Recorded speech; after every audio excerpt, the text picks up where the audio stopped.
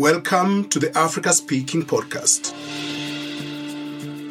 The podcast discusses critical issues about the African continent. It is brought to you by Toyeza Communications in Nairobi. My name is Kimani Njogu.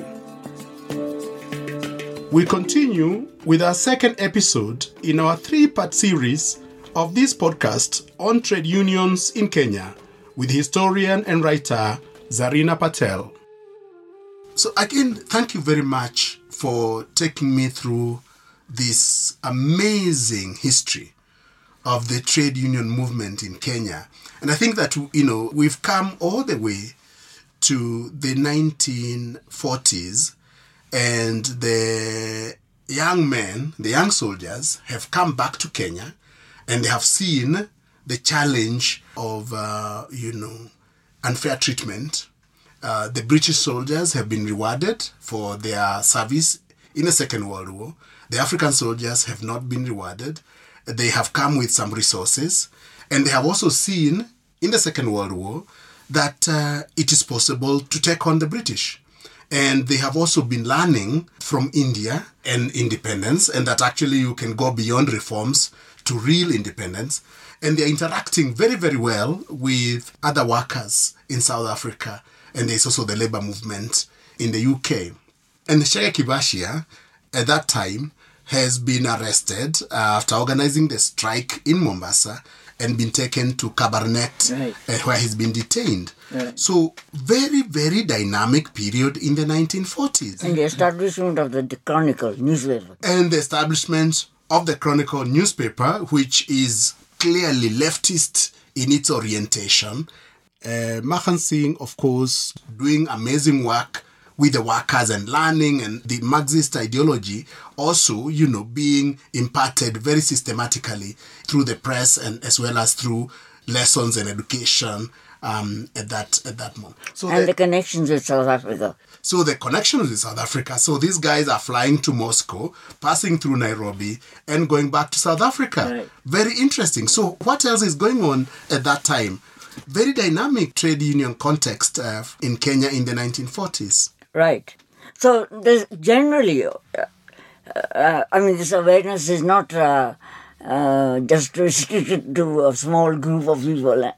There is a general agitation amongst the peasants and the agricultural workers. Because there are plantations that have been established through the colonial experience, and workers who have to pay taxes are working on the plantations. That and all the squatters who are, and the people who have been driven out of their so-called reserves. Correct.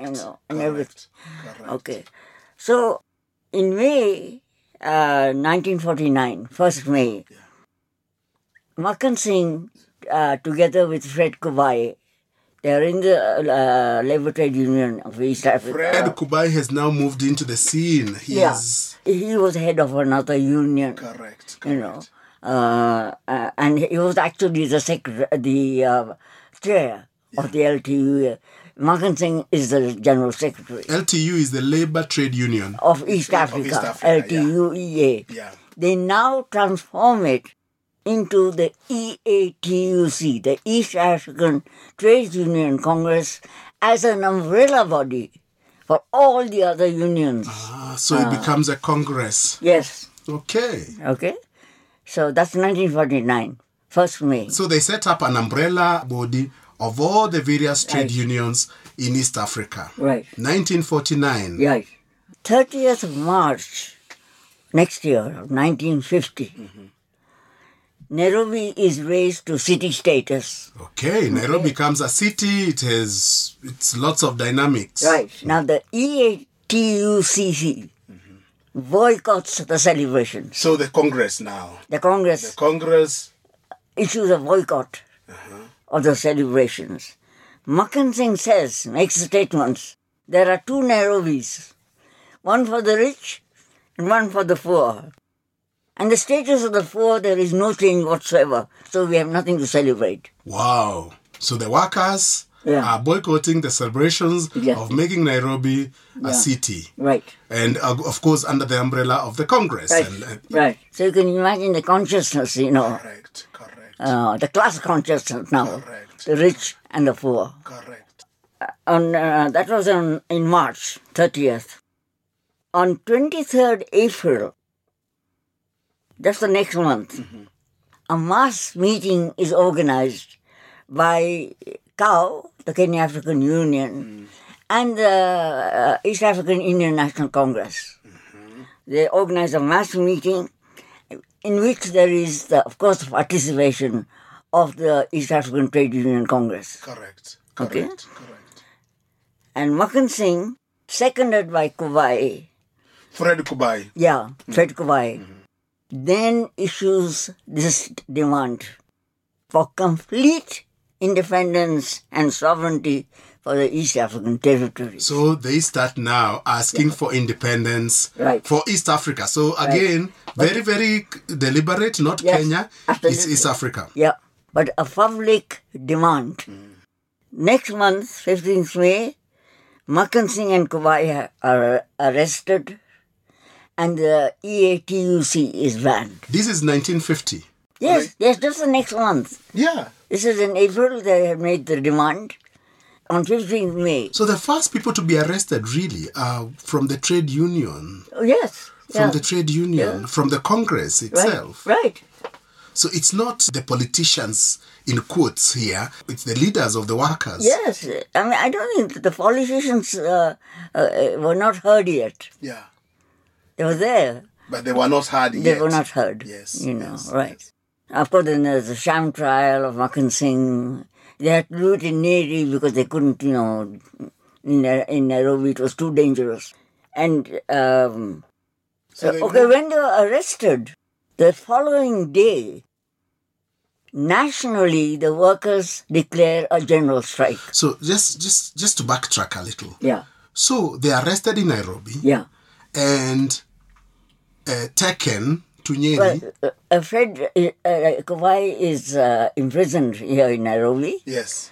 And a few days later, Makhan Singh is moved to Nyeri. He's moved to Nyeri. Yeah. And then there is a huge... They realize that they can't have this trial here. It will create too much, agitation amongst the workers. And the very next day of the arrest, the workers in Kenya, nationally, Mombasa, Nakuru, Kisumu, declare a general strike.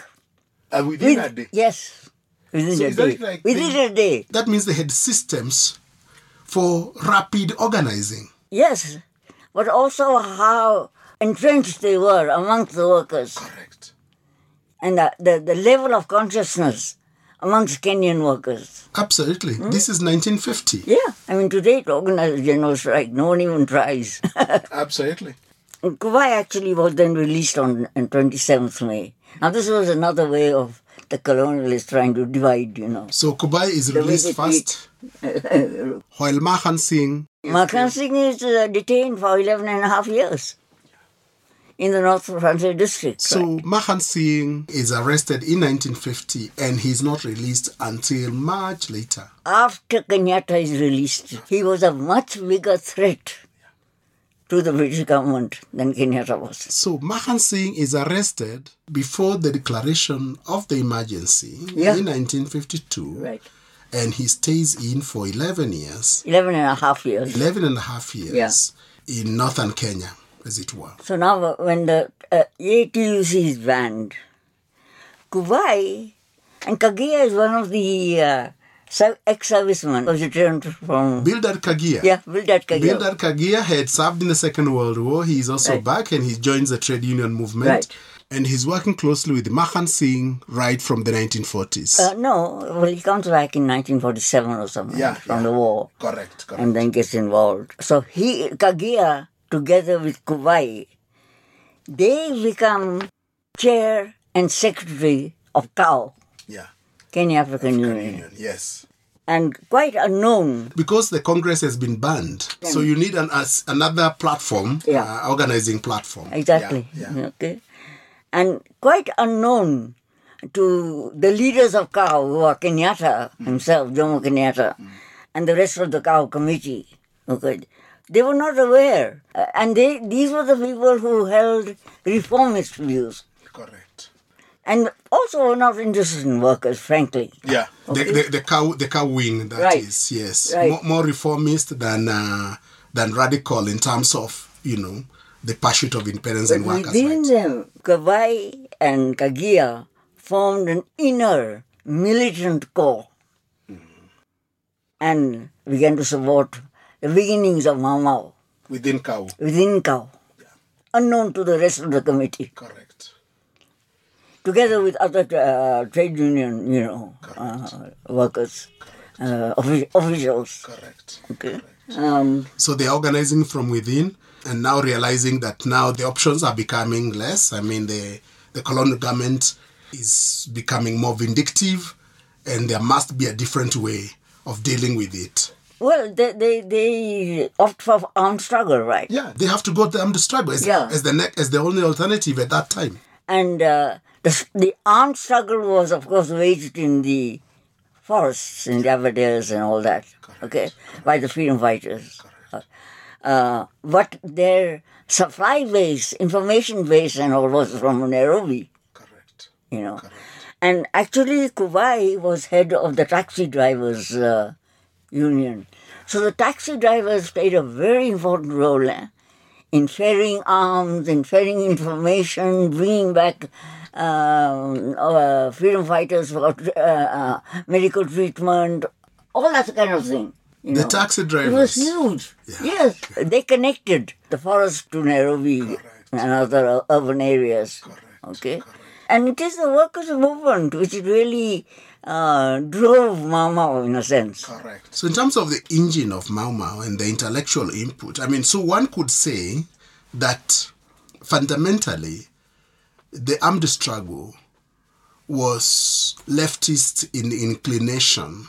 It was class conscious, and was it leftist on account of if the organizing was being done by Kagia and Kubai and others who had also interacted with the Chronicle and interacted with the South Africans, would one claim that in terms of its orientation, it was more left? I think the group that was in Nairobi here was definitely left, ideologically. Yes. Okay? Yeah. I don't think the forest fighters Wow. were at all ideologically educated, Correct. including, I don't think Naran Kimati himself, I would not say was left. Correct. Progressive, yes. Yeah. Anti-colonials, yes. Yes.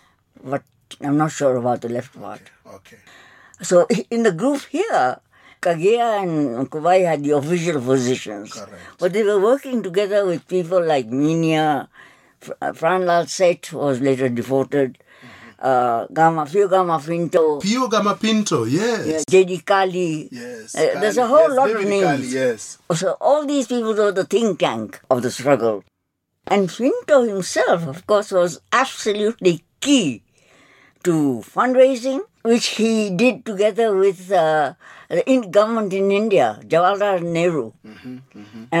Pinto had a personal relationship with Nehru Okay. and was able to get funds from India. I don't know whether he actually got the arms or he bought them somewhere else. I'm told it used to come to Dar es Salaam and then get ferried to Nairobi and then it would get ferried to the forest. So technically, when Makhan Singh gets detained, Pio Gama Pinto and others step in to fill this gap and to continue the solidarities between Kenya and India. Yeah. I read Shiraz Durrani's book on Pio Gama Pinto, and he does talk about these connections between Gama Pinto, India, including actually Mozambique. He does talk about those connections with Mozambique, South Africa, the African American community, and so on. An amazing, completely amazing. I mean, Pinto, just before he was assassinated, had been planning to go and join the Frelimo struggle in Mozambique. Mozambique, yes. It's interesting. It's very, very interesting because I read Shiraz's book and I was like, wow, I didn't know that Pinto was that connected Yes. with the Socialist International. Right. Because that's precisely what was going on at the time. Right. So the military struggle has started, the liberation struggle, Right. the armed struggle has started. The declaration of emergency in 1952. So the emergency declared in emergency October declared. 1952. Yes. Of course, the individual trade unions still existed. Yes. But now they didn't have the engine, the leadership, let's say, overall. Correct. So individually, they tried to continue to struggle on their own until in 1955, they come together again and they formed the KFL, the Kenya Federation of Labour. The Kenya Federation of Labour, 1955. 1955. And the General Secretary then is Tom Mboya. Very interesting. A young man. Yeah. A young Tom Mboya. TJ. Right, TJ. Yeah. Brilliant, very well spoken, and almost militant, Yes. in his thinking. He's the Assistant General Secretary. Initially, the government tried, in fact, to deregister the KFL. Yeah, the Kenya Federation of Labour. Yeah. But then it changes ideologically because Tom Mboya begins to accept funds from the US and aligns the KFL with the AFL-CIO trade unions in the US. Which is something that Makhan Singh had resisted. He wanted complete independence of American, British, and Russian influence. Yeah. Wanted something very, very independent. So Tom Mboya is now looking for affiliation with American trade unions. Yeah. And that makes the British government quite happy. Yes, of course. I mean, because now there is more liberal. Because now they've got more control over the KFL. Correct. And so many others than the workers of Kenya, right? Correct. So minimizing the radicalism. And remember that this was, of course, the era of intense Cold War rivalry. Absolutely. So it was a big, It's a very big win. Yeah. Very, very big win for the British. Right. And then, of course, during the emergency and all that, nothing very great happened, dramatic happened. At that time, it's concentration camps, people are being arrested and so on. Fred Kuba is arrested. But on the other hand, you got African leaders now coming into legislative council. Correct. And the political voice being now heard. Yeah, the Legislative Council, 1954, Daniel Arap Moi goes the Legicor, there's Eliud Mathu, all these people getting into the Legicor Legislative Council to try and be co-opted, as it were, into the thinking of the British and trying to do the reforms and so on and kind of reduce the pressure from the liberation struggle. Mboya, in 1962, just prior to independence, Mboya is appointed as the Minister for Labour. Yes. At that time, Dennis Akumu. Yes. A very militant trade unionist. Yes. Together with Ochola, Makinengo, Vicky, Macharia, those people, they object to his affiliation with the U.S. trade unions. And they formed what they called the Kenya African Workers' Congress, almost in opposition to the KFL. Correct. And they affiliated to where? To the All Africa Trade Union Federation of Ghana. Absolutely. And of course, Ghana at that time has gotten independence. In 1957, Ghana is independent and Nkrumah is talking about imperialism. He's talking about imperialism. He's pushing the Pan-African agenda rather strongly and the liberation of the rest of the continent. Yeah. There are a couple of other unions. There's Kuwai's Kenya Trade Union Congress. He has his own. And then there is the Kenya Federation of Progressive Trade Unions, also alongside. But the main thing was the African Workers' Congress. The Congress banned in 1950. Yeah. They bring in the concept of Congress again, just as we, in the early 1960s. Absolutely. Yeah. So now there is these areas of conflict, and I would imagine to ameliorate conflicts between workers and unions and all that. In 1964, they established the Industrial Court. To deal with workers' matters. Run by this famous Said Koka, which did some really, really great work with the workers, Correct. and workers' problems, okay? In 65, the tension got so much that the government dissolved both the KFL, the Kenya Federation of Labour, and the African Workers' Congress. So, but at that point, of course, Kenya has gotten independence in 1963 and 1965. I think the agitation continues. Almost the Kenyatta government feeling a little insecure because of the ways in which the workers are organizing. Is that the case? Yeah, and worried and concerned about the move to the left. Correct. Remember, Cold War rivalry going on. Correct. And so making a definite decision on which side of the divide they're going to be on, the government of Kenya. So the growing conflict with Jaramogi Odinga and his group. So Jaramogi Odinga, who is left in terms of thinking, Bildad Kagia, who is left in terms of his thinking, Pio Gamapinto, who is left on his thinking. Then you have on the other side, you have Thomas Mboya, you have Jomo Kenyatta himself, and of course Daniel Arap Moi and others. The entire Kanu clique, right? Absolutely. Right. Absolutely. So it almost looks like the conflict between KFL and Africa Workers' Congress became an excuse to dissolve them and then form what was called the umbrella body, COTU.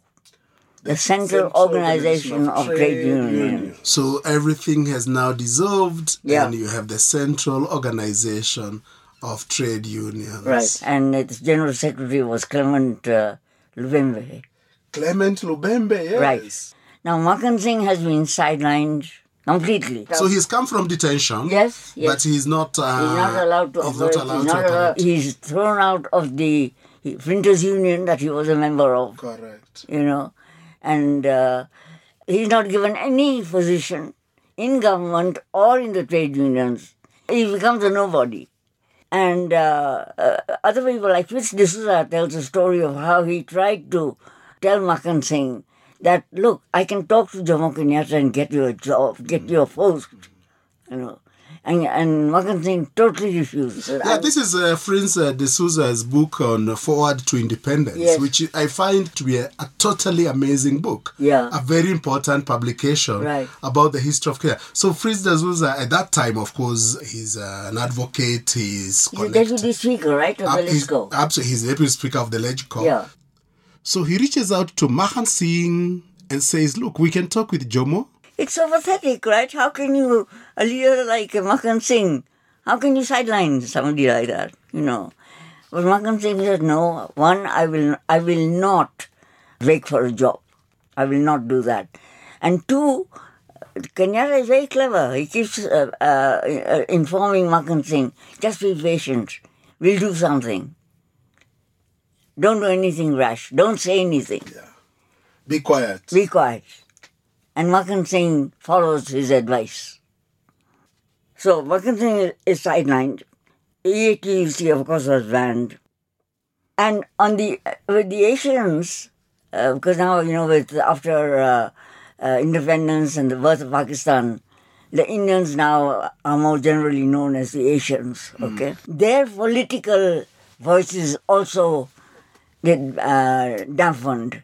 Because the Kenya Indian Congress, which came after the East African Indian National Congress, is transformed into the Kenya Indian Congress.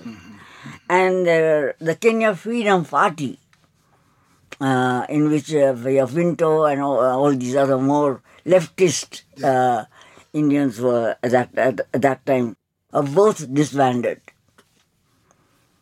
So, the whole left voice is silenced. Was muffled. Yeah. And then, of course, you've got what happens to Jaramogi, but I think we'll come to that later. So, the formation of COTU, the important thing is, it's formed by the government, not by the workers. So they disband the Congress, they disband all this, And now you have the Central Organization of Trade Unions under Lubembe. That's right. Formed by the government. Formed by the government. And therefore under the government's influence. The president, Jomo Kenyatta, had a direct role in approving the leading officials of KOTU. In those earlier days? In those days. No, well, that went on for a long time. Yeah? Yeah. And actually, I've written here that system continues to this day. Hidden or not, it's there. It's control. The trade unions in this country, even today, are not a worker organization.